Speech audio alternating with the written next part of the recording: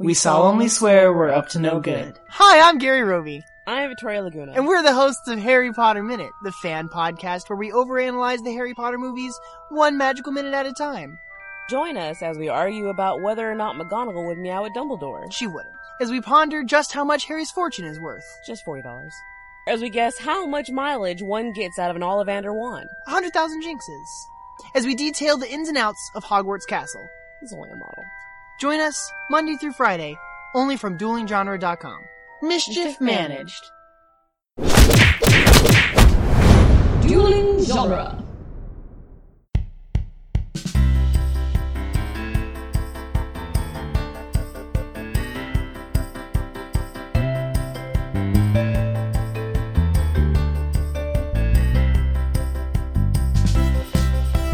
Hello, everyone, and welcome to the Protagonist podcast, where each week we look at a great character in a great story. I'm Todd Mack.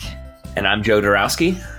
And this week we are discussing Dawn Lockwood and Kathy Selden in Singin' in the Rain. And to help us with our discussion, we're joined by returning guest, Nick English. Welcome, Nick. I am returning. How many have I done of these now? I'm not sure. At least like 20 or three others. Three, I think. I feel like this is at least the third, maybe fourth. Yeah. Sounds good to me. All right. I'm happy to be here, and I'm always excited to be a part of the Protagonist podcast. Well, we are glad to have you, and it made sense for us to have you on for Singin' in the Rain, because you told us, and I eventually was able to see, you have a Singin' in the Rain poster in your art studio, correct? That is true. It was actually kind of gifted to me because my dad, he's a big movie buff, and when my family kind of went their separate ways, I just kind of inherited it at the end because he didn't want to take it to his next house. And I was like, well, I'll take that. And it immediately went up into my studio. And I use it as inspiration every time that I draw. Although it is facing behind me. So maybe I should fix that. You got to spin around, get inspired, and then quickly turn back to your art. Yeah, it's kind of like Norman Rockwell. He used to like walk up and down. Like he had this big carpet in his studio where he would step back and he'd walk really far away from his painting so that he could look how it looked from far away. Then he'd walk up and paint. And there was a like worn out part in the carpet just in that space where he would walk back and forth from his paintings. That's so cool. In my studio, it would just be the circle because I'm constantly rotating to be inspired by Singing in the Rain. So there'll just be like one spot in the carpet in mine. So maybe I can do the same thing. Yeah. Well, listeners, if any of you are unfamiliar, Singin' in the Rain is a 1952 musical film starring Gene Kelly as Dawn Lockwood and Debbie Reynolds as Kathy Selden. It was written by Betty Comden and Adolph Green and directed by Gene Kelly and Stanley Donen. It tells the story of a Hollywood studio and several actors and actresses attempting to transition from the silent era into the sound era with romance, hijinks, and musical numbers added to the mix. So I guess before we jump into the trivia, Todd, do you remember how you first came to Singin' in the Rain?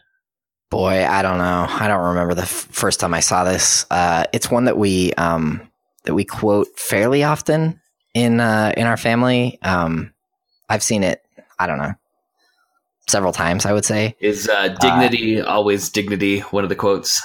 No, probably the most common one is, what do you think I am, dumb or something? I can't stand him. Can't stand him. Zelda. That guy's Zelda. Oh, Zelda. Yeah.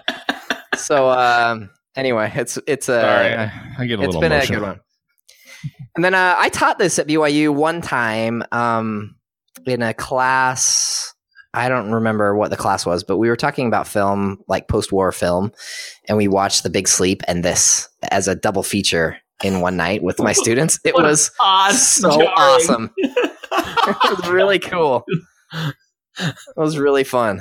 So yeah, it's kind of got a special place in my heart. I've got some new thoughts about it though tonight, so I'm excited to discuss this. All right. What about you, Nick? Do you remember when you first came to Singin' in the Rain? So I think it's been well documented, at least on my podcast, and I think I even mentioned it last time that I was here. But I grew up in a house of estrogen, and I was the only boy, and I had 4 sisters. And so I don't remember a time that I was not watching this film. And it had such a profound effect on my life that I learned how to clog because I wanted to be Don Lockwood. I took dance and tap lessons when I was very young. I took singing lessons. I wanted to be an actor. And I distinctly remember a time when I was probably like 8 or 9 years old, maybe a little older, and we were playing categories, and the letter was D, and you had to put an actor. And so I put Don Lockwood as the actor for my answer. And all of my family still will never to this day let me live that down, that I actually put a movie star that wasn't really a movie star from one of my favorite films. So That's awesome. Yeah, like legitimately, my family will go up to our cabin at least once or twice a year, and this show is one we always watch, no matter what. Like this film and Hook, which you guys have talked about as well. Like those are the two we always watch. So there is a profound and very real influence that this has had in my life. So well, I've still got pictures of me in my fluorescent green shirt and my white tap shoes from when I wanted to be Don Lockwood. Moses supposes.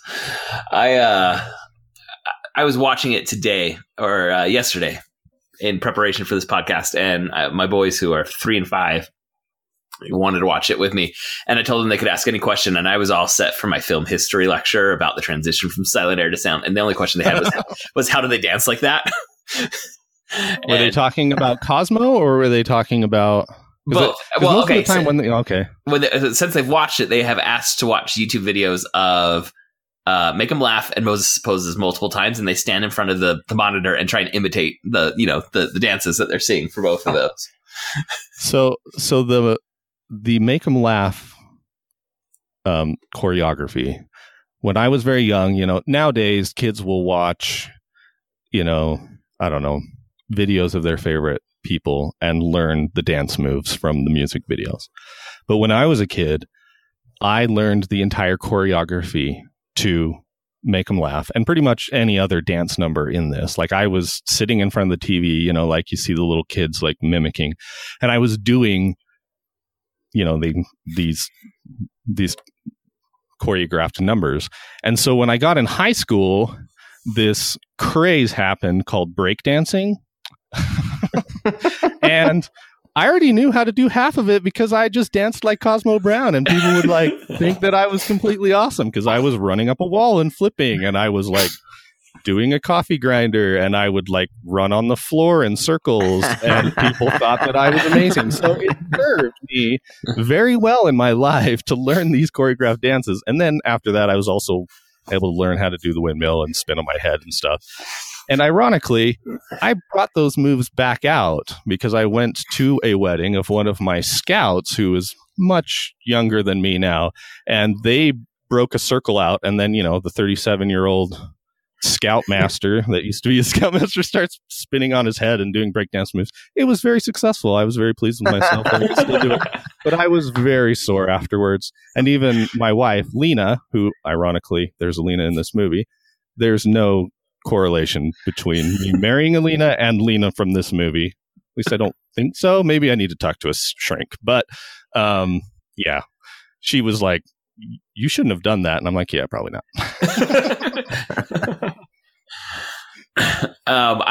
It's kind of like Todd and Eunuch. This was a film that we had when I was growing up. I remember seeing it when I was a kid. I don't remember when I first saw it, but I do remember studying film in college. It was a film that was shown both because of its significance as a film, but also because it teaches or, covers some eras of film history pretty well. And so I know I watched the entire film in more than one class, but also the segment when they're doing their first sound recording with Lena and Don Lockwood, so good. And they're having all the mic troubles. I remember specifically watching that in a film history class that was about this transition era we were talking about. So, oh, Pierre, you should. Yes, it's beads.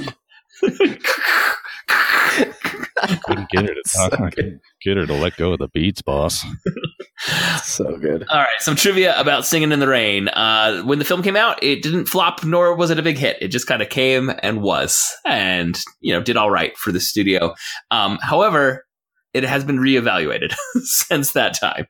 And it is now generally considered one of the greatest musicals ever made, if not the greatest film musical ever made. It topped the American Film Institute's list of greatest film musicals. And in their most recent list of greatest films, it was number 5 on AFI's list of greatest films ever made.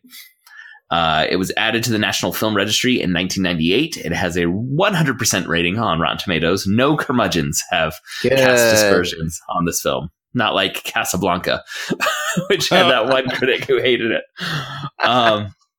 However, going back to the fact that it wasn't really like thought of as spectacular when it came out, the only Oscar nominations it received were for Best Score and Jean Hagen as Best Supporting Actress for playing Lena Lamont. Those were the only Oscar nominations it had. That year, The Greatest Show on Earth won Best Picture, and previous film we discussed, The Quiet Man, was also nominated that year. Most of the music in the musical numbers, they actually came from earlier MGM musicals. The only new songs for Singin' in the Rain were Make 'Em Laugh and Moses Supposes. Well, and Make 'Em Laugh kind of has a funny history because it is almost exactly like another song, but yet nobody really talks about that. Well, like there's a song called, I think it's something like I'm a Clown or something. And it's like, I'm a clown. And it's very much the same. The tune is very similar. It's so similar that like now in the internet age, it would just be crucified. But it's pretty interesting. Speaking of things that no one talks about and people would be crucified for, Arthur Freed was the producer of the film, and he was a lyricist on most of the songs, and he produced many of the iconic classic musicals, particularly from MGM. But from reports, he would not have made it out of the Me Too movement of the current era. Jeez. Well, I think that was just kind of commonplace during this time. Yes, but there's a lot of stories. Like once you start reading some of these stories, like, oh no, Arthur, no, don't. One of the most amazing things about this film is how effortless the dance numbers look, which we must note they were not. And some examples: after a grueling day of filming the Good Morning number, which was a 13-hour shoot, Debbie Reynolds' feet were bleeding and she had to be helped to bed. While filming the Singing in the Rain number, Gene Kelly had a fever of 103 degrees. And Donald O'Connor was hospitalized after the Make 'Em Laugh number. This was partially because he was a 4-pack-a-day smoker. Which is a lot. That is a lot of cigarettes, and that choreography is pretty strenuous. Yeah. I remember specifically thinking, watching the Good Morning number, I remember thinking, I bet Debbie Reynolds' feet are killing her. Well, yes, they were bleeding by the end. Yeah. And well, she later said in her life that childbirth and Singing in the Rain were the 2 hardest things she ever did. And her daughter is Carrie Fisher, so I'm glad she went through, we got Princess Leia, through the other hardest thing that she did. We got Singing in the Rain through one of them. However, Debbie Reynolds, she didn't have the easiest time on set, especially early on. She is not a trained dancer. She was a gymnast before, and Gene Kelly, reportedly, he was the director for the choreography numbers, had some pretty harsh critical comments about her dancing early on, and she kind of had a meltdown. But while she was having the meltdown, someone came by and saw her. That was Fred Astaire, and he offered to help her with her dancing and coached her up. So jerk move, Gene Kelly, and classy move, Fred Astaire. Nice. Well, it is worth noting as well that like that last scene on the couch in the Good Morning, it was 13-hour shoots. They did like 40 takes of that. Like just that part alone of them like sitting down off of the couch and then falling and laughing. Yeah. So how many times do you feel like you need to fall and laugh? Yeah, I mean, it was a different time. Okay. Is that all the trivia? Do you have any other trivia, Nick? No, that was the trivia I had for that one. Okay. So before we move on to the long synopsis, we would like to thank each of you for listening, and especially thank those of you who support us on Patreon. If you would also like to support us financially, we invite you to go to patreon.com/protagonist and support the show with at least $1 per month. All supporters on Patreon at any level receive access to our special quickcasts, which are shorter episodes in which we break down newly released films and trailers and give monthly updates on our fantasy box office, which Joe's lead is now less than $1 billion, barely less than $1 billion. Solo is really not doing me any favors. And all patrons who support us with $5 per month or more get to choose a topic for us to discuss. I just want to say one All right, thing. here though. it is. Oh, go It ahead. is worth being a patron for those quick casts. So everybody, go enjoy Patreon because the quick casts are pure gold. Just saying that. Oh, well, thank you, That's Nick. kind of you. And everyone should go listen to the Fandom podcast. Just reciprocal. Yeah, I don't even plug think we've for you. mentioned it yet. So I was just wondering about that. I was like, yeah, I am actually. I think you referred to your podcast, but I don't think we gave the name, which is the Fandom podcast. Yeah, so I'm. If you are a regular listener of the Protagonist podcast, you have heard every member of the Fandom podcast on here more than once at this point. Yes, that's true. That's true. Yeah. All right. Now, full synopsis of Singin' in the Rain. Spoiler warning for a film from 1952. If you want to go watch it before you listen any farther. Singin' in the Rain opens with the Hollywood premiere of the silent film The Royal Rascal. This film stars Don Lockwood and Lena Lamont, and they are there with an open mic and an adoring crowd. So Don Lockwood tells the story of his rise to fame and his relationship with Lena Lamont. As he speaks of his life motto, dignity, always dignity, he tells a very aspirational life story. But the film audience sees footage that counters all of his monologue with lowbrow, broad comedic beats showing Don Lockwood working the lowest jobs with his friend Cosmo until he accidentally becomes a film stuntman and then accidentally becomes a film star and then kind of accidentally gets paired with Lena Lamont. Lena never speaks during this long bit of comedic exposition. We soon discover, away from the press and fans, that Lena is unbearable, terrifically stupid, and has a terribly screechy voice. And the rumors of a Don Lockwood-Lena Lamont romance have been created by the studio to help promote films. Don can't stand Lena, but Lena thinks the magazine articles about their pending engagement are true. On their way to a party after the film premiere, Don and Cosmo get a flat tire and a group of fans mob Don Lockwood. He jumps into a nearby convertible car to escape and introduces himself to the panicked driver, Kathy Selden. He flirts with her, but she does not flirt back, telling Don Lockwood that she is a stage actress, real acting, not like those film people. At the party, a new demonstration of this new technology, talking film, is shown. But most of the silent film people think that's just a gimmick. It's never going to take. Then, in celebration of the film they've just premiered, there are a bunch of dancing girls doing a routine, and Don Lockwood spots Kathy Selden as one of these dancing girls. He teases her mercilessly, and she tries to throw a cake at him, but it hits Lena, who does not take this well. Weeks later, Don has tried to find Kathy, but he hasn't had any luck. He is in a funk, and Cosmo performs the amazing Make 'em Laugh number to cheer him up. The studio is rethinking everything because The Jazz Singer, the first talkie film, was a smash hit, and now everything needs sound. So they're going to make the next Lockwood-Lamont film into a talkie, even though Lena has a voice made for silent cinema. Don and Lena are on even worse footing than usual because Don found out that Lena got Kathy fired from her job, and that's one reason why he's had trouble tracking her down. We now get a long musical number called Beautiful Girl, which is showing the style of musicals Hollywood is cranking out since Sound of Music, or since musicals are all the rage. And Cosmo recognizes Kathy Selden as one of the chorus girls, and he runs and gets Don. Don makes sure Kathy gets hired by the studio, but that it is also kept secret from Lena. Don and Kathy make up for their past argument, and now they're both flirting, which leads to another musical number. Don and Lena Lockwood have dictation lessons, which go much, much better for Don, even leading to the Moses Supposes Song and Dance number during his dictation lesson. While they are filming the first sound scene, however, there is this great comedic sequence as they try and get Lena to talk into the microphone, and Don drops all of his lines for the kind of repetitive stuff that he could say in silent films that no one knew what he was saying. So he's just saying, I love you, I love you, I love you, Somebody instead get of the script. paid to write that dialogue?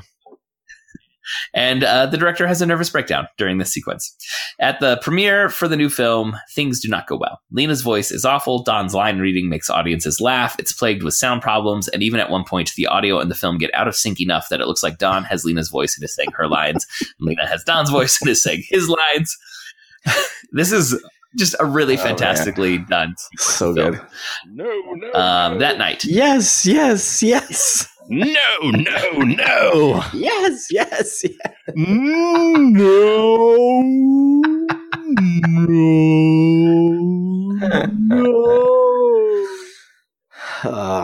So good. All right, that night, Don, Cosmo, and Kathy lament together about how poorly the movie premiere went. And over a musical number called Good Morning, or Good Marnin', if you're Debbie Reynolds, they brainstorm up a new plan. They want to turn the movie into a musical, and inspired by the film sync issue that they saw earlier in the theater, they're going to have Kathy Selden dub her voice over Lena's performance. That night, Don walks home alone in the rain, or more accurately, he dances in the rain and maybe sings a little. The studio head loves the idea, and they move into production on a musical version, and this is going to include a long performance of Broadway Melody, in which we're going to explore a lot of different styles of Broadway musical. Just a note, there was the duo directing the film, Gene Kelly and let me just double check the other name. I want to get it right. Stanley Donen. And reportedly, they didn't always get along in directing, and Stanley Donen thought Gene Kelly was too in love with dance and musical numbers and way too indulgent in those. And I've got to kind of agree when it comes to Broadway musical, or Broadway Melody, sorry. After that, Lena is going to find out that Don is in love with Kathy, and that Kathy is going to get on-screen credit as Lena's voice. And at this point, Lena is so upset that she sabotages a few things. She leaks the story to the press that the studio thinks she'll be a big talent in musicals, and she threatens to sue if Kathy is credited as her voice. She also insists that Kathy will always voice over her parts, and that Kathy can never have credit or a career of her own. At the movie premiere, the audience loves this new musical, and Lena goes out and wants to sing for the audience. And to do that, she's going to have Kathy sing behind a curtain into a microphone while Lena mouths to the audience. Cosmo, Don, and the studio head see this happening, and they raise the curtain to reveal that Kathy is the real voice behind Lena Lamont. Kathy becomes a star, and the movie ends with Don and Kathy standing in front of a billboard for the new film Singin' in the Rain, starring Don Lockwood and Kathy Selden. All right. The end.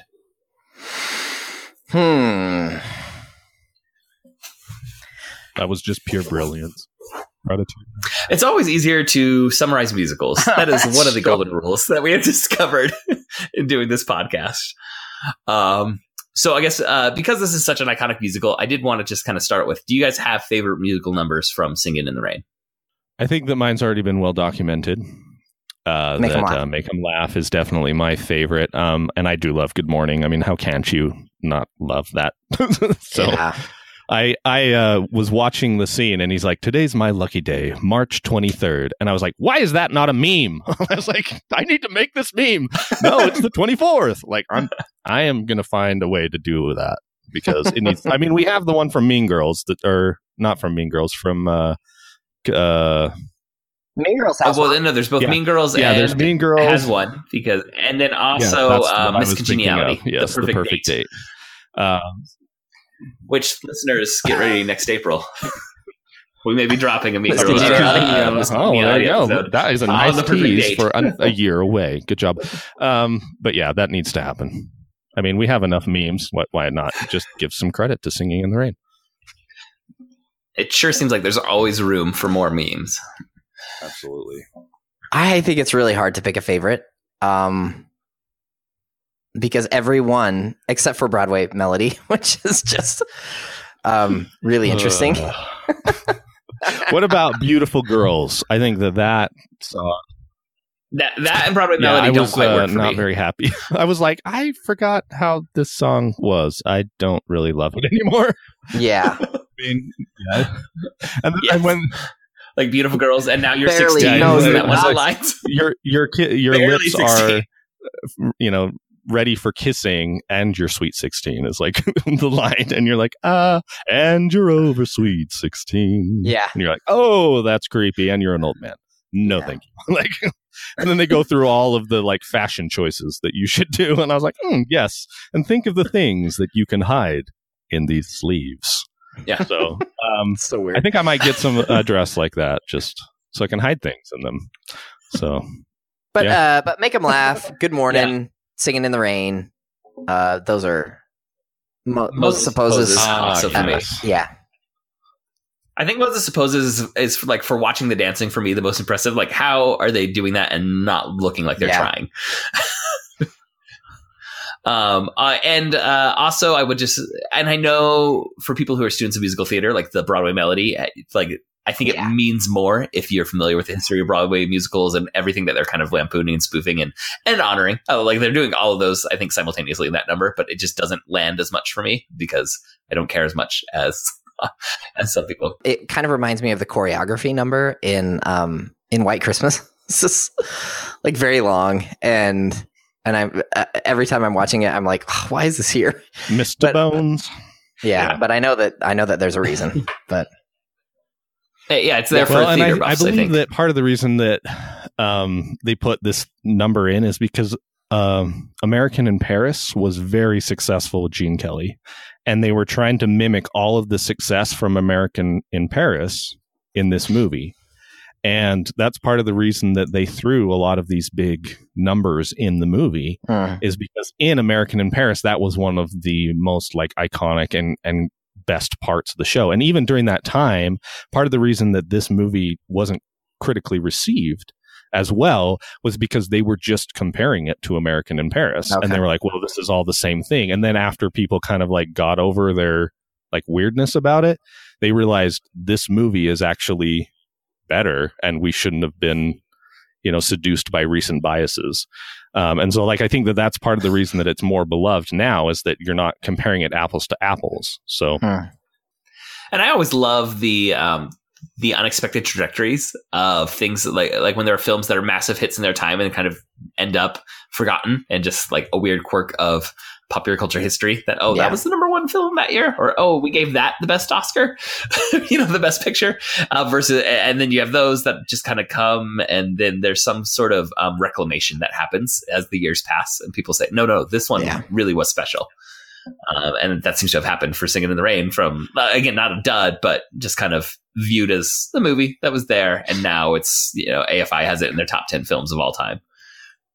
I was going to compare it to Happy Feet and Flushed Away, but I felt that was probably not as appropriate because I remember that like Happy Feet, when it came out, everyone was like, oh, this movie is going to be so great. Dancing penguins. And then there was a movie about rats in a sewer called Flushed Away. And if you watched both of those cartoons, Happy Feet, like after everyone went and saw it, they went, wow, that got really political and weird. I didn't like the ending. And everyone went and saw Happy Feet. And then Flushed Away was a really funny, good, just children's movie that happened to be about rats that were flushed in a sewer that was really good and heartwarming. And nobody went and saw that movie. And so that's kind of what it reminds me of. I don't know why. That was weird. That came to my mind. Todd, at the beginning, you said you had kind of reassessed some of your ideas about Singin' in the Rain. What was different this viewing versus your earlier viewings? There's a moment in this film that I really, really like. And it's one that I think one of my students actually pointed out to me when we watched it as a class. And it's at the very end of the Singin' in the Rain number. And he's walking off down the sidewalk and he gives his umbrella to a guy that doesn't have an umbrella. And it's this sweet moment of like service, right? Like it's a sweet kind of human moment. Where he sees somebody in need and he gives them the umbrella. And as we were talking about this kind of as a post-war film, we were talking about and contrasting it to noir films that were coming out at the same time and thinking like what strikingly different responses to the same historical period. And that this film is so light and it's so happy. And there's so much smiling and dancing. And then I recently have started thinking more about Lena Lamont. And I think there's like something really sad in her story in this film that she obviously comes from. I mean, I think she comes from a pretty humble background. And then she becomes this huge star. And then all of a sudden, because of a weird change in technology, overnight, she becomes totally obsolete. And she's fighting, trying to do everything that she can to keep what she has had going. And I feel like there's something so cruel in the way that they treat her at the end of this film. And I know that she's being mean, and we've seen her from the beginning, and we know that she's been really mean to people.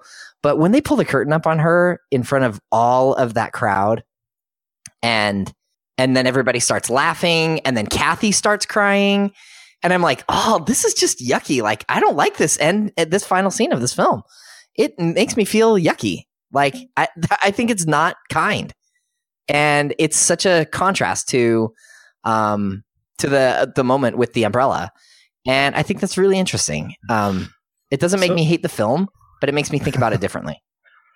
So I think that so much of this. I think that in Joe's long synopsis, he didn't give that final scene quite like what the intricacies of what is happening, because it's clear that Lena is blackmailing. Like she's trying to like pull all of her weight and say she's going to sue. Right. The guy, and the producer of the whole show and the whole studio, like the director of the studio, and he's kind of stuck between a rock and a hard place because he knows we have this contract and there's no way out of this. And the guys are like, well, we can't ruin Kathy's career. This is not fair. What are we going to do? RF, what are we going to do? And he's just like, I don't know. I mean, listen to the crowd, and it's all about dollar bills, y'all. So he's kind of stuck in his own mind and stuff. And then like that cruelty, I don't think that it was bad, because they came up with a plan based on the fact that she was willing to, or like not smart enough, I guess, to realize that if she reveals her real voice, people are going to turn on her. And then, they were like, hey, this is our out. We're not going to get sued. We're not going to lose everything. We can continue going on. So I get it, because public shaming is never like good, but at the same time, it was kind of brought on by herself. And I'm really interested to learn how you came up with the idea that she came from humble beginnings and then became a star, because I never got that impression from her. From the very beginning, when you first meet her, she's, the quiet girl next to this charisma dashing young man. And you learn in that first scene that when Lena first talks to Don, and she's like, she doesn't even care that he's there. Like she doesn't even give him the light of day at all. And then as soon as RF is like, you know what, you're going places, I'm going to put you in the next movie, she's like, oh, well, now he's important, so I'm going to pay attention to him. And that sort of shallowness, I don't think that if somebody came from humble beginnings, if they weren't just given everything like right off the bat, or came from rich stock or something, like that they would have that mentality. Like, that's just my 2 cents on that. And so I don't wish like horribleness on anyone, like ever. But I feel like in this case, the person who was like doing the morally right thing kind of won in the end. And that makes me happy, because I would rather have that happen. I think the film does enough work to make Lena kind of, this is moral comeuppance, right? Like, this is a balancing of the scales, particularly when she won't even let Kathy have a career of her own. Like, she's going to insist that Kathy only does her voice and can never be in front of the camera. I think that's where it is. But at the same time, I completely understand, like in the abstract, like what Nick said, like public shaming is probably never the right course of action. So in the abstract, I see it, but the film works really hard to make you understand that Lena is the villain from her first appearance on screen through her denial of allowing Kathy any hope for a career. But I completely get what you're saying, Todd, about like having the whole audience laugh at her. Feels like that's kind of yucky. Yeah, I mean, maybe I'm reading too much into this, but it doesn't seem to me that she comes like she's certainly not well educated. I don't know. Well, post-war upper class isn't necessarily well educated, but also like her voice and her accent are not supposed to be. That's not a marker of coming from a socialite background. Not at all. Well, I mean. Our producer Andrew is jumping in. Listeners, I wrote like a really extensive paper about Hollywood and upper class America in the. I mean, it was the in between the wars, but I mean that would be her parents, and that upper class was. Well, this is supposed to be 2027, right? So it's supposed to be 26 to 27. Yeah. This film. Yeah. So a movie star coming out of that could have been like the child of Rockefellers, who would have been well educated, but their children might not have been. So like this is like the child of a robber baron, who maybe didn't make their child study. Like this, like it's totally feasible that this wouldn't be a well. I mean, we do have stereotypes of wealthy Yeah. idiots. Well, yeah, and especially that abound. because of like the transition into Hollywood. If we're dealing with like the 20s and 30s, like that was such a rapid development of wealth with like zero timeline. Like somebody could come from no education and instantly become a star and become wealthy. And like, just because it's a humble background doesn't mean they're salt of the earth. No, I'm not saying that she's like, salt of the earth. I think she's a jerk. I just think that the way that they play with her intelligence and that we are like, we laugh at how dumb she is. I mean, we laugh at the line. Like, what do you think I am, dumb or something? But it's like, I don't know. It feels weird to me that they turn her into a jerk. And I mean, she is a jerk. And we laugh at her jerkiness, but also we laugh at her ignorance. And we laugh at the fact that, it's not her fault that technology changed and now her job she's obsolete. And that must be terrifying for her as an individual, right? Yeah. And so I can see her side in this, like seeing the writing on the wall and thinking my life is over, right? Like there's no hope for me. Except for me to use whatever leverage I can, which is this contract that I have. And so I'm going to use the contract that I have, and then these guys all blow it up and we just laugh about it. And it's just like, the whole situation is just yucky. Well, I don't mean to like challenge the yuckiness, because I agree that like laughing at someone at the end of this movie is yucky. But I think that the film doesn't do any of the work that you're doing to say that she feels like her career is at an end. It's like, no, she feels like she is personally threatened by the presence of another woman, so she's attacking that woman abusively. She doesn't actually come to that conclusion. She doesn't seem to talk about She doesn't come to career. that conclusion until Zelda tells her. And Zelda is trying to get Kathy out of the way because Kathy was better in the movie with Zelda playing Zelda's kid sister than she was. Yeah. And so it's just a whole bunch of mean girls going on right now. And her position feels like jealousy, I honestly not self-defense. do not Except agree. Kathy, what? You don't agree with what? I was just going to say, I don't understand that world. And so I'm just going to step down now. The mean girls world? Yeah, I don't get it.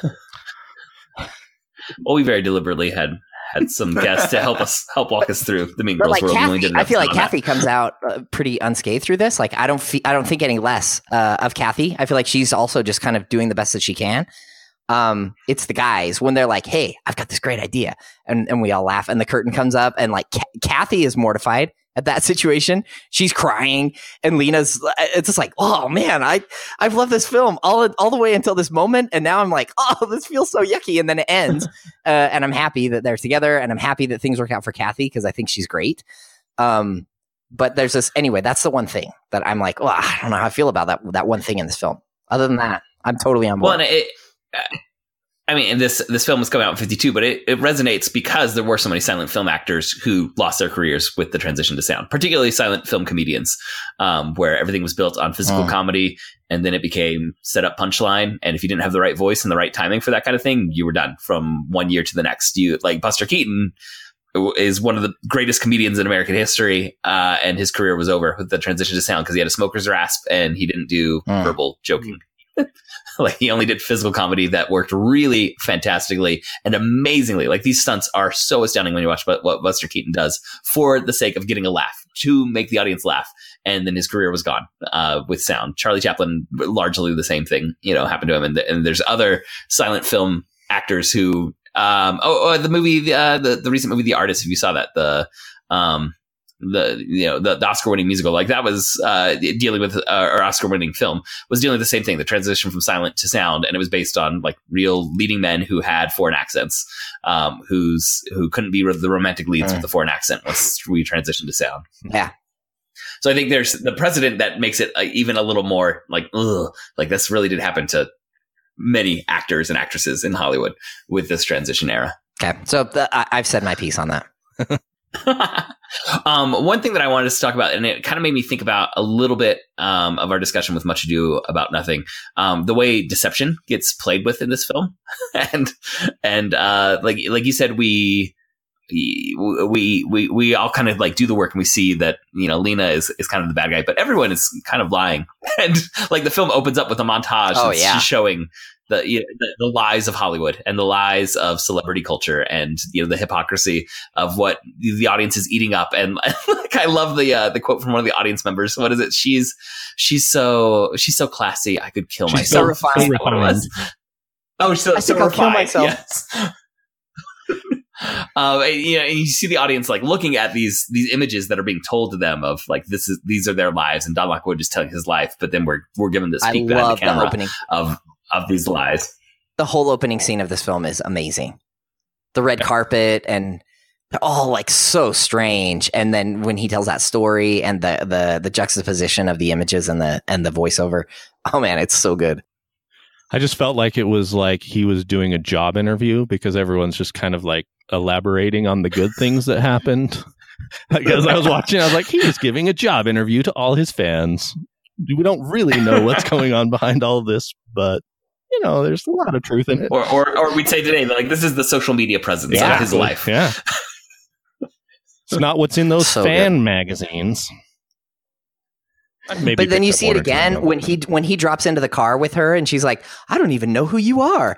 And I've only seen maybe one of your movies. I'm a stage actress. Yeah, I'm a stage actress. And then and then we realize, you know, a little bit later that she has seen all of his films and that she subscribes to like 4 or 5 fan magazines, and she totally knows, and that she was lying to him like through her teeth. Well, I mean, before we even find out all that, we find out she's a chorus girl, right? She's you know, backup dancer girl. It is, and she's not a stage actress. Well, and even also like the head of the studio who's like, I'm in charge, but don't let Lena know. That's so funny. So many times. What we're doing, like these layers, like it's a constant. Like people saying one thing, and then we're going to show you the reality is this other thing is just happening over and over in this film.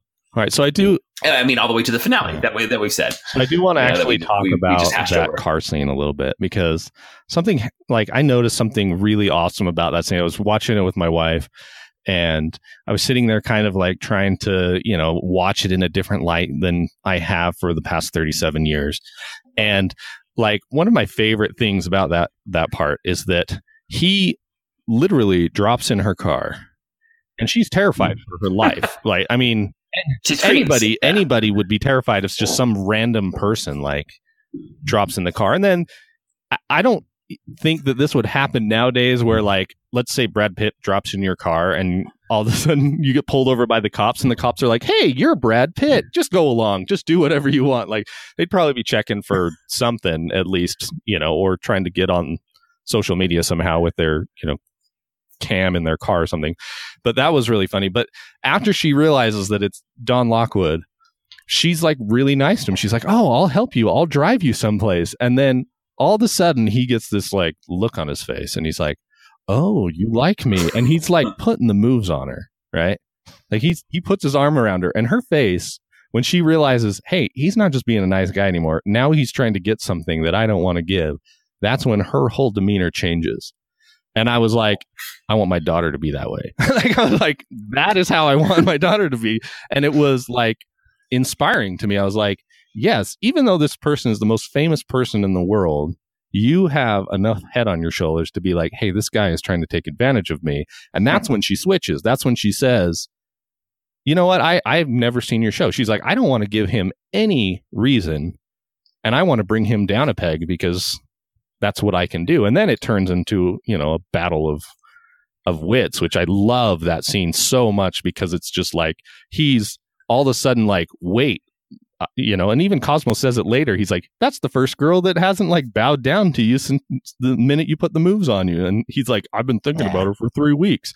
And I was just like, what a great example that is, even in the 50s, because I mean, we talked about, you know, the Me Too movement and stuff like that. Like, there is just a small little like peek into like, yes, that is awesome. You can be strong. You can be awesome.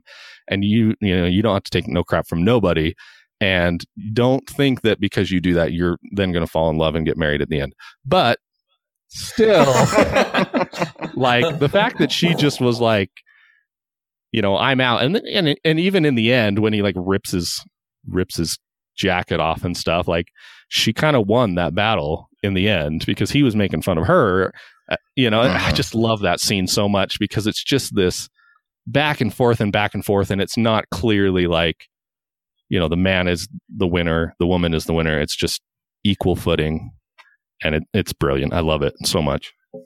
I like what you spotted there in the car with her. Like and once you were describing it, like I had that moment of the film in my head. I just don't think I'd ever dwelled on it quite as much as until you were laying it out, where he puts his arm around her and like she stiffens up and like her whole demeanor just shifts immediately. Yeah, her face is so odd. Like the acting, like 19-year-old Debbie Reynolds, and then watching her in Halloween Town, like same actress, amazing. Like that she could do that at 19. And like, this is one of her first films, and she is sitting next to one of the most biggest stars in Hollywood, and she's just holding her own.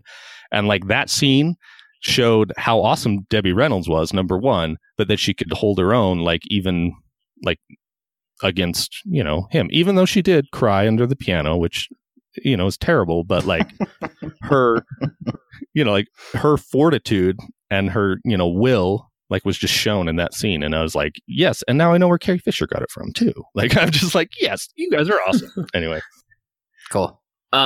So circling back real quick to the idea that we're delving into it, and I think we pulled apart a little with this scene that we just went a little more in depth into. But the way deception gets played within this film, I think it's a criticism of both. Like I think it's pointing at both Hollywood and the audience, right? Like the parody of absurdity of the red carpet, but then also the absurdity of these audiences who are fawning over it. Like I think that gets played up quite a bit, which is one of those odd moves for a film to be doing.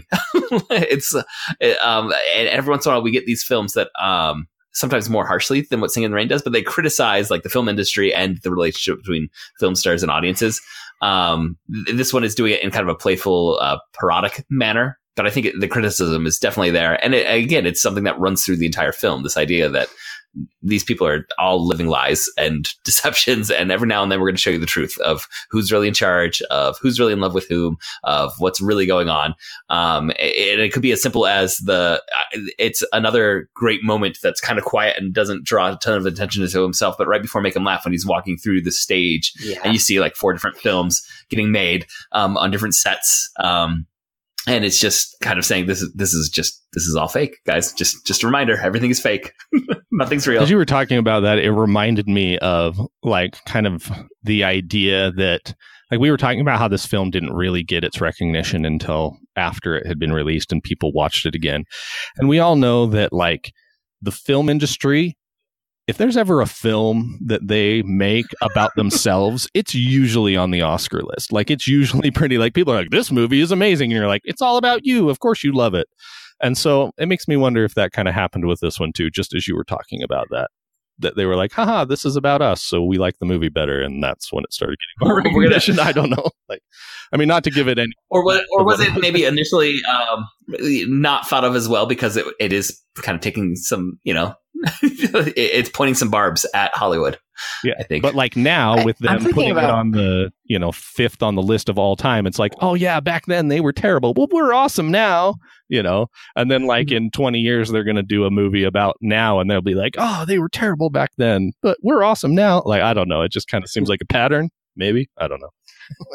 So I'm thinking about La La Land, and I mean there's obviously a lot of parallels between Singin' in the Rain and La La Land, except that the dancing and Singin' in the Rain is so much better, superior in every way, shape, and form. Yeah, but I feel I don't know. Maybe we can walk through this together, but the kind of self-referential humor that's like, let's just laugh at ourselves for a minute because we're pretty ridiculous. Like that red carpet scene at the beginning is so it's so gloriously absurd. And I mean they're referring to like real films, the Jazz Singer, and I feel like this film is so grounded in its moment. And I feel like it's honestly like self-deprecating, right? Like true self-deprecating humor when somebody is able to make a joke about themselves and it's really funny because it's true and you laugh about it. And I wonder if if we get that kind of humor today. Like La La Land, I don't know that it goes as far as this film does in kind of making fun of that aspect of this. I feel like La La Land kind of takes itself more seriously than Singin' in the Rain does. Maybe I'm off on that. No, I the tones are definitely there's more self-seriousness about La La Land. Well, I think they try to do the same thing, right? When they go to coffee and then they're walking down the movie set, and it's the same kind of thing where they're kind of pointing at the fact that like, oh, this is fake. But I feel like it's not just so like gloriously, let's just make fun of ourselves for a little bit and laugh because this is crazy, right? Like Hollywood is so bizarre for so many different reasons. And I feel like one of the things that I like about Singin' in the Rain is that I feel like everybody associated with this film took a moment to say, okay, this is absolutely bananas. What's going on here? So let's make a film about how crazy this whole situation is and let's laugh about it for a minute. And I feel like, I don't know. I feel like Hollywood takes itself really seriously lately. And maybe I'm missing, maybe I'm just not getting the messages out there of people who are really willing to just kind of make fun of themselves. But I feel like we spend way more time attacking other people than kind of recognizing the absurdness of some of the things that we do ourselves. I feel like there is some listener right now that's being like, this movie is exactly that. So you know what? I can't think of any. So why don't you just tell us in the comments? Because I'm sure that there's something there. When you were saying somebody who doesn't take themselves seriously, the first thing I thought of was the late great John Pinette. He was a comedian, but he also played the part of that John Travolta played in Hairspray, the movie. So the woman that's a man, like played by a man that is a woman. He was the king in his comedy of just not taking himself seriously at all and just being hilarious. So I would recommend anyone who likes good, clean comedy about some guy that's like not taking himself seriously, go watch John Pinette. So just a recommendation from Nick from the Fandom Podcast. Pluck. There's one film that I saw. I think I saw it on an airplane not recently, but within the last few years is Cafe Society, this Woody Allen film. And it's about a guy from New York in the 1930s who goes to Hollywood. And there is some of this Hollywood people that are just like, I think Steve Carell in this film. He's like the main guy, and he's just totally disgusting. And they're kind of making fun of disgusting Hollywood people, which is like kind of interesting because it's a Woody Allen film. But anyway, I don't know. Layers upon layers there. Layers upon layers. Yes. Yeah. Anyway, it's just another thought that I had about this film. I want to circle back to actually talk about Singin' in the Rain, but another film that came to mind that I think was trying to do this, and for me, it didn't land. I've seen some people defend this film ardently. It was a Coen Brothers film.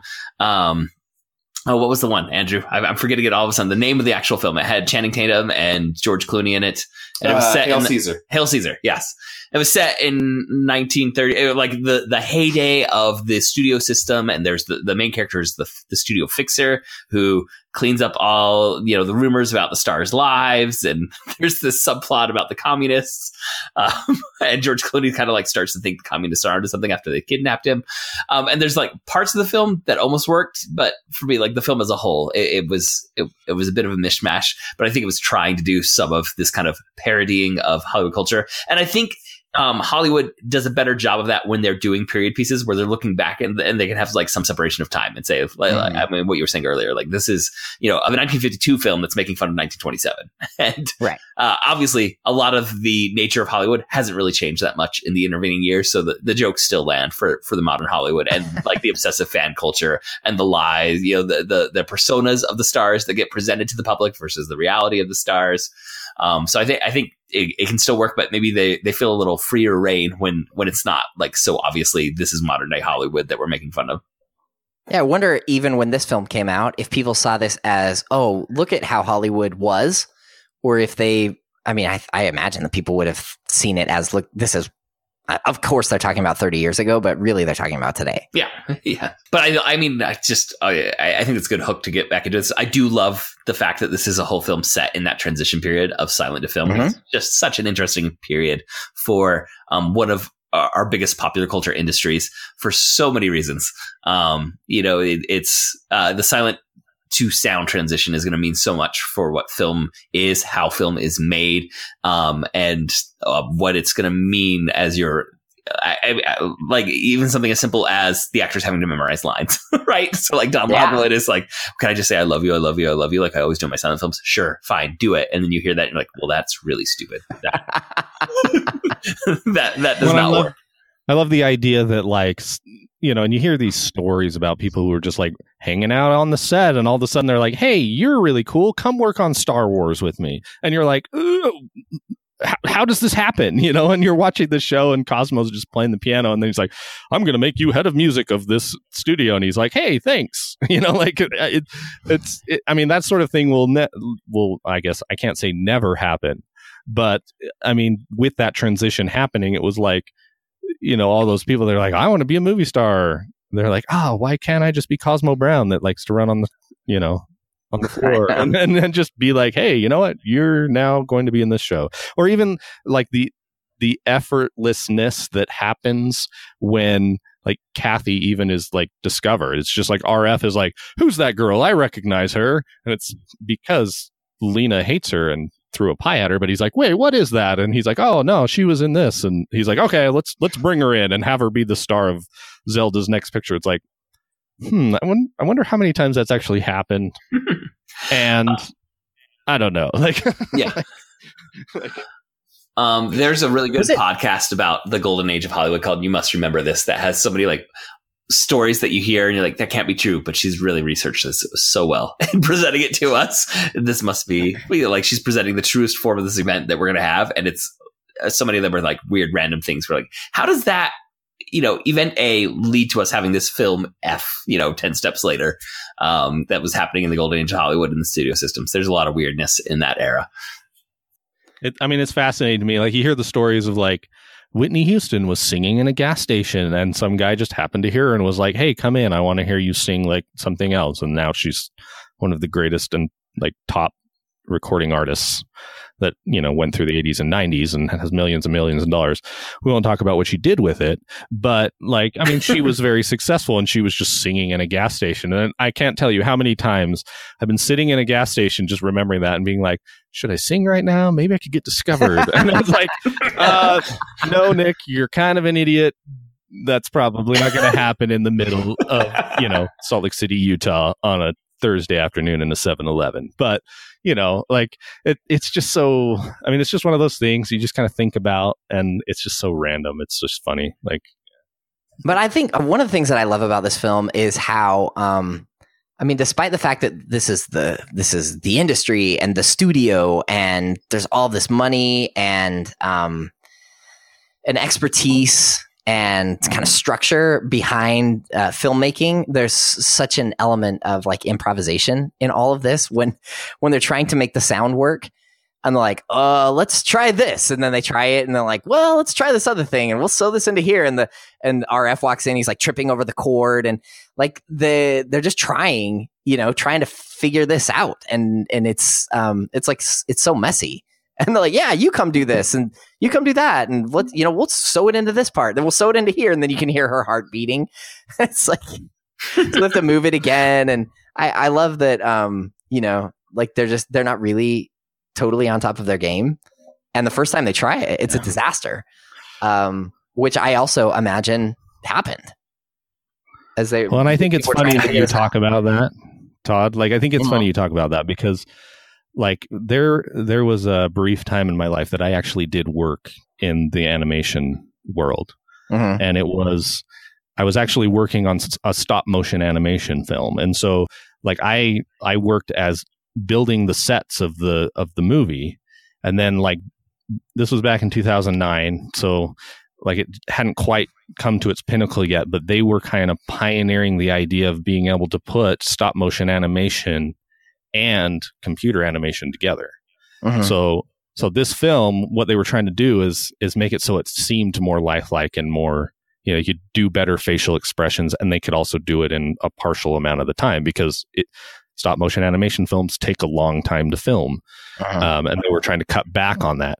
And you know, you're talking about this, oh, well, they have to do this, you know, they just try this, they try this.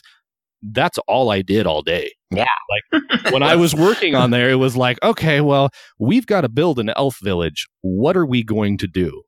And we would just kind of have powwow meetings. It was like, okay, what's a cheap way that we can make trees and them look really cool and look nice, but we don't want to have to actually build trees, like, you know, or glue stuff together. And so we'd be like, okay, well, we can take this PVC pipe, and I've got this Bondo from left over in my car from when I had to, you know, fix it. Let's slap that on and see if we can make it look like bark, you know? And we're just like, and we would just slap it on, sand it down, paint it, you know. And like one of the best examples is there's this scene where like they had a whole bunch of just like burned down trees, and the director was like, you guys need more burned trees. And we had like taken little sticks and like painted them specifically. I mean, they were just tiny little things. And we had spent all this time trying to make it look super nice. And the guy's like, no, we need more. This burned down forest, we need more.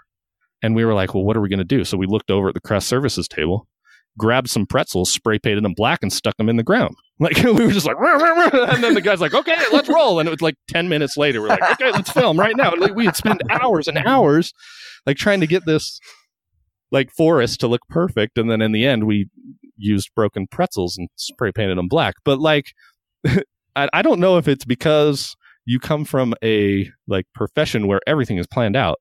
You know, like you have your syllabus and this is what we're talking about, you know, and you work on that.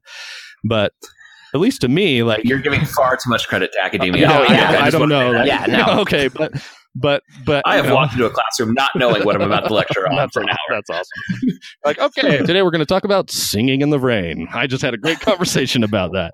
But yeah, it like as you were talking about, I was like, no, that is just still the life. Like, that's just what happens. Yeah. Like, there's so many times that it's just like the director's like, this is too green. I don't like it this green. And you're like, dude, we worked on this for 3 months. Like, should have told us that maybe yesterday, you know, like not 2 minutes before we're supposed to film this scene. But yeah, it was really fun. Unfortunately, the movie was never made. We lost all the funding. It was during the downplay of it. So if people want to know what movie it was that I worked on, it was never actually made. There's still footage out there.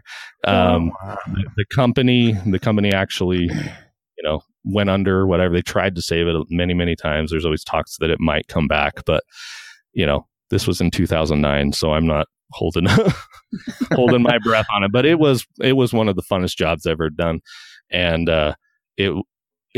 it really was crazy. And there's a lot of egos and stuff. Like, I mean, it was so funny. Like, just being, you know, at the bottom of the totem pole. Like, I was literally just like Cosmo Brown. Like, I'm the piano player, and I'll help in any way that I can. But yeah, it was really fun. But that's just what that reminded me of. So I think, go ahead. Oh, I was just gonna say that story and what we see in this film. I think it shows when there's emerging technologies and we're changing the way that we're doing things. There's that collaboration and a vision of what we want to reach, but there's also going to be a mix of luck and grit that's going to be required to get you from point A to point B. And it's not just we've got a plan and we're going to stick to the plan. It's what can we do to make this work? And even in this, like, we see that in the sound scene, but then we also see it where like there's the accident of the film sinking is what gives them the big brainstorm to save the film by having Kathy, do the voiceover. Like that wasn't in the plans. That was an accident led to them having this idea of like, well, what if we take this accident and now do this with it, and we can save the film. All right, I do need to preface one thing, just because it is recorded forever, that I later found out that the art director of the film that I was working on, he had done that previously with the pretzels. And so it wasn't like we came up with the idea on the fly. He was like, this is what I did on Dante's Peak, so I'm going to do this now. I just want to make sure that people don't believe that like I did that. I just want to make sure, like, I told the story and I was like, that makes me think that I was the person that came up. No, it was the art director, and I helped him do it, and he had done it previously on Dante's Peak. So if you want to go see pretzels spray painted in a burnt forest, you can go watch Dante's Peak as well. Just wanted to make sure that got said. And I found that out later by going to Comic-Con and listening to him talk about it. I was like, hey, we did that. Why? Like, you didn't tell me that story while I was working there. Anyway. So the thing I was thinking of is I'm in my own profession, especially in areas where I feel most expert, I feel the most free to improvise. And so it wasn't when I was watching this, I wasn't thinking like, oh my goodness, they're improvising. What would that possibly be like? Because I improvise all the time when I'm teaching. And in fact, I'll talk to people sometimes who are like, oh, I have to prepare this lesson. I need 20 hours or something, like I need 2 months to prepare. And I'm like, are you kidding me? You can't prepare a lesson in 3 minutes? Like, look at the bullet of words and then go wing it. Like, you'll be fine. That drives my because wife that's what crazy. I do. Like, that's what I do. But I love to see other people in other areas of expertise do that because it blows my mind every time. And when I meet people like one of my very good friends, he can fix anything and he can build anything. And like any project that I need help on, I can call him and he's like, yeah, sure, let's do it. And I'm like, have you done that before? And he goes, no, of course not. But it can't be that hard. And I'm like, I haven't done brain That's surgery. amazing. Yeah. I mean, that's what it's like to me. Like, yeah, we'll just throw your car up on a jack. We'll take a look underneath. We'll, we'll get the welding torch. We'll fix it. And I'm like, how can you possibly do that? And that's what I love about this film is to see these people in a field that's not my field, and doing this kind of improvised expertise and trying to figure something out using a set of tools that I don't have, and I admire it when I see it in other people. So it's not that I've never seen that before because I do it all the time, but it's seeing it in this context that I don't usually think, oh, they must be improvising just everything all the time. But they do, and I think that probably in most fields you would see the same thing. I think in the medical profession, if we were talking to nurses and doctors right now, they would be like, yeah, that's pretty much all we do. Let me tell you a story that's going to horrify you and fascinate you. Well, and I think that it's something that's like hit home to me while you were talking about that is that when I was in college, I went to college for illustration. I wanted to draw and paint. I wanted to do books and covers and stuff like that. And like, that was my aspiration. I wanted to be an animator. I wanted to do these things and, create all this good art. But I would say that 95% of my friends, they were all nurses and doctors. Like, they were pre-med. Like, 2 of them are like legitimate like doctors at like Duke University, and like I mean, they've gone on to do way more than I ever have, and they went to school a lot longer than I did. But I remember sitting like at 2 a.m. in college, eating at the local dive restaurant, because that's what you do in college, is you all hang out after you've all gone to class and stay up way later than you probably should. And they were all talking like, oh, blah, blah, blah, this procedure I learned today, or, oh, I got to cut off somebody's head today and sew it back on. And I was like, I don't understand anything that you're saying. And it made me feel like, I was like, what am I doing? Like, I should be a doctor. These people have such more impressive stuff. Until one day I was like, no, I have value. And so like they'd start talking, they'd be like, well, we did this procedure and blah, blah, blah. And I'd be like, yeah, the other day I just drew some killer atmospheric perspective, and the value and the halftones in there was just amazing. And the use of color and the analogous color scheme that I used was so great. And I just started using big words just to make myself feel better about it. But the reason I tell this story is because like everybody has like worth in what they do, and we can't specialize in everything. And so one thing that I think that this teaches us, that even Lena Lamont, even though she's terrible, or Dawn or Cosmo or RF, even like each of these people have something that they specialize. And you guys as educators, and I listen to your podcast and I feel smarter just by listening to it, and I feel like I can have a conversation with people that I could never have before because I've listened to this. And there's great value in all of that. Even if you just draw a picture, if you are the clerk at a retail store and you smile at somebody and give them a happy, like, go about your day, or you are the owner of a television studio and you have to, manage egos. Like, that is a good skill to have, RF, even though you're kind of a dirtbag a little bit. So, like, everyone should find value in what they are, whether or not it's good or bad. And you should be proud of it. You should stand up for it. And you should say, this is awesome that I'm this person. That's just what it made me think of. Wow. Todd, you're really inspiring.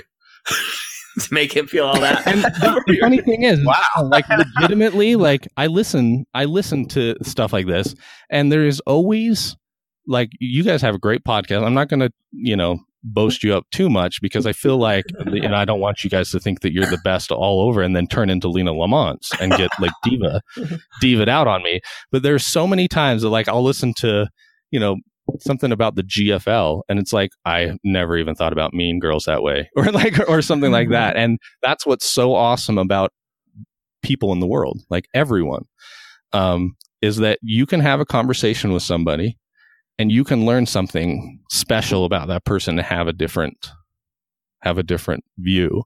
And so my recommendation would be to go have a conversation with somebody today and learn something new about them. And you'll be better for it. Wow. Well, thank you, Nick. We do need to wrap up, but we haven't talked much about the character. So I just wanted to say, like, give me in like 5 words or less something that you like about Don, Kathy, and Cosmo, because those, I think, are our key 3. So if let's start with Don. What's something that stands out to you about him as a character in this film? Even though he is one of the biggest movie stars in the world, and he does get taken down a peg, in the end, he just wants to do the right thing. And his moral compass, I mean, he says dignity, always dignity, but, like, he really does try to do the right thing. Now, it might be for love, because he ends up loving Kathy, and so that's really what he wants to do. And it might be that he hates his coworker, and so he's trying to get rid of her, which kind of could be weird too. But I feel like his moral ground is higher than most of the people you would find in Hollywood. So, I mean, going back just real quick about what you said, hating his coworker, he didn't try and get rid of her until, like, she made it impossible for Kathy to have a career. Like, he was hating her while they were making the film, but he made the film with her, right? Yeah. That scene when they're talking to each other and he's like, you vile, what does he call her? Reptile? Is it vile reptile? You reptile. Something like yeah, man, that's so good. Of those 3, I mean, I don't know that Cosmo is given much to do in this film except for that one song and a bunch of funny lines. But as a character, I don't really see a lot of progression. To me, in him. Cosmo is the best friend from Sing Street, who, if Don Lockwood had come up and said, "Do you want to collaborate?" he would have said, "Always." Yes, like that's he's the best friend that will always be there. But he's like the Jiminy Cricket. Like, I mean, he tells Don, he's like, dude, come on, like, you're just being an idiot. Like, he's helping keep him grounded too. Like, he serves a great purpose. And the one thing I do love about him too is that, like, he knows his place, but yet he also is smart enough to be able to say, hey, RF, give me a raise. Like, I mean, he knows how to play the game, and he's just playing it, and he realizes, like, hey, I can't just be this boastful guy. Like, I have stuff to offer, and I'm just going to bide my time and wait until it's the perfect time to do it. And he gets rewarded for it in the end. Like, he's a piano player. Yeah, I'm not saying that. Yeah. Go ahead. I'm not saying that he's not admirable. I don't find him the most interesting. He doesn't have as much of an arc. Well, and he's the one I emulate my life after. So I would rather be Cosmo than any other person in this show. So probably he's certainly the most steady. Yeah, that makes sense. And he seems to be having the most fun because he doesn't have the ups and downs of the others. Yeah. So, like, when he runs into the door, like, I did not realize it until the last time I watched this, just because I'm an idiot. But I've been doing that since high school, like running into a door and making people go like, "Oh my gosh, you ran into a door!" And then I'm there like, "Nope, I'm fine," haha, and having a funny face just to make somebody laugh. Like, I turned to my wife and I was like, "Hey, now I know where I got it from." And she's like, "I already knew that." She's like, "Duh, like, I know more about you than I do." And I'm like, "Yeah, I guess I just don't realize it until I start thinking about it." Yeah, anyway. So I kind of feel like I am like Cosmo in that way, where I'm just kind of aloof. I'm just like, yep, this is what's going on. And I'm just kind of going through life and being happy. So anyway. There's a lot to be said for that. Just one thing about Kathy that I think it's already been touched on, but the moment where the truth gets revealed and could be her moment of stardom, and she reacts with like embarrassment and dismay, that says so much about her character to me. Like, she is not there to seize the glory. She was going to do what she had to do for the film studio.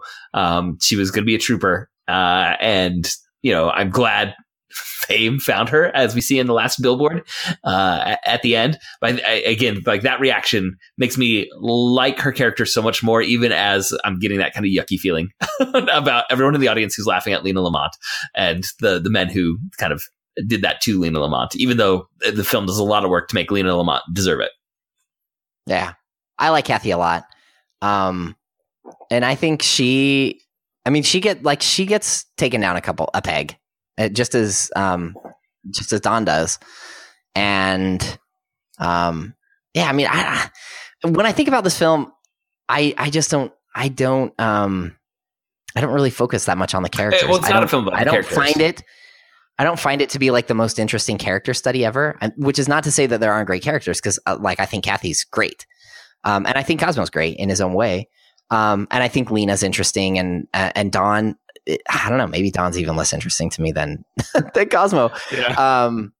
But there are other like thematic things and technical things that stand out to me more. I think the writing in this film is really good. And the way that they're able to have, as we've touched on, I think some of the greatest comedies are able to do lots of different kinds of comedy. And there's great physical comedy in here, and there's great situational comedy, and there's great like written comedy. Well, and also like film comedy. Spoken. Like the way that monologue is played out. That's a film technique that you can't do as comedy as a stand-up comedian, or write it on the page even. Yeah. So, I mean, I think it's one of the greatest films for a lot of different reasons. I don't know that I would say personally that it's one of the greatest films because it has like the most incredible characters of all time. When I think about this film, I think about the song and dance numbers and how amazing they are, and I think about the setting and what it's saying about Hollywood and the transition from silent era to sound. Like, those are the things that stand out to me more than the character arcs that we get. Yeah, and they're solid. I don't want to be like a down on the characters, because I mean they're fine. They're solid, and there's not a lot to really pick at. I just don't think it's the most striking thing about this film. Well, my only thought about Kathy is that she was my first celebrity crush, so she'll always hold a special place in my heart. So I'll just leave it at that. For me, that was Kelly Kapowski, Saved by the Bell. Yeah, she was good too. Alicia Silverstone from Clueless was another one that was kind of up there. So, yeah. So, welcome to the Celebrity Crush podcast.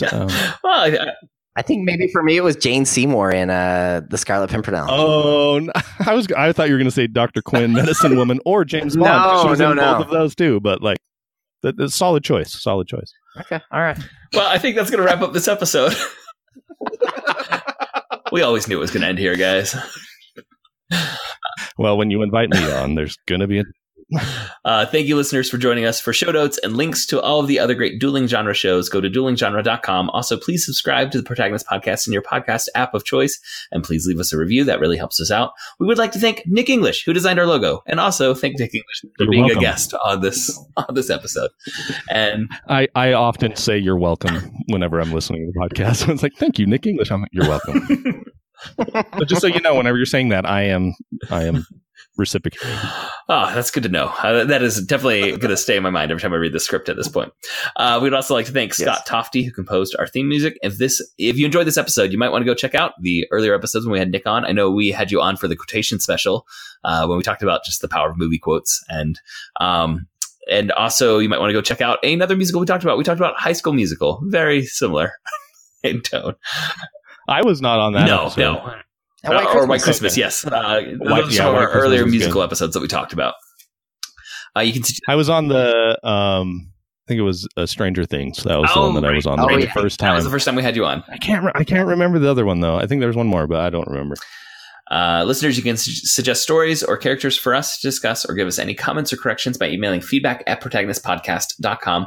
We're also on Twitter, and you can follow Protagonist Pod, Todd K. Mack, Jay Dorowski. Our producer Andrew is at HisMinute.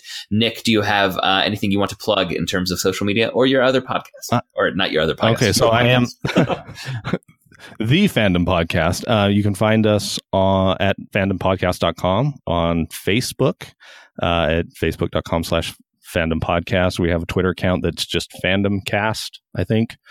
But then we also have a group called the Fandomaniacs that has a lot of really fun. Just we talk about geek stuff and books and stuff like that all the time, and we have a lot of participation there, which is a lot of fun. If you want to see any of my artwork, I do have a website. It is nickenglishyart.com, and Nick is spelled just N-I-K, English like the language, and then art. Recently, one of my cousins said, "Hey, Nick, your website says Shart," and I went, "You're right," and I don't know how I feel about that, but I'm still okay with it because it's my name. Yeah, maybe I shouldn't have brought that up. I shouldn't have said that. Not sure how to come back from that. But listeners, we have a Facebook fan page at facebook.com/Protagonist Podcast, and we enjoy our conversations with listeners there. If you'd like to support the show financially, you can buy a topic for us to discuss or show your appreciation with a monetary donation by going to patreon.com/Protagonist. Thank you again for listening, and we'll be back next week to discuss another great character in a great story. So long. So long. Ciao.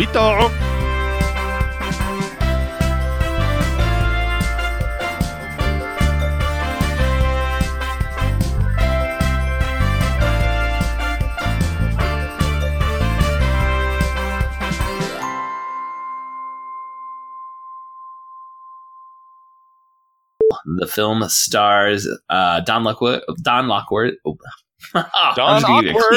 Take. Okay. So Todd, you. Sorry. What was that? I don't know what just happened. I am 14 years old. I'm 30 years old. I'm almost a full-grown man.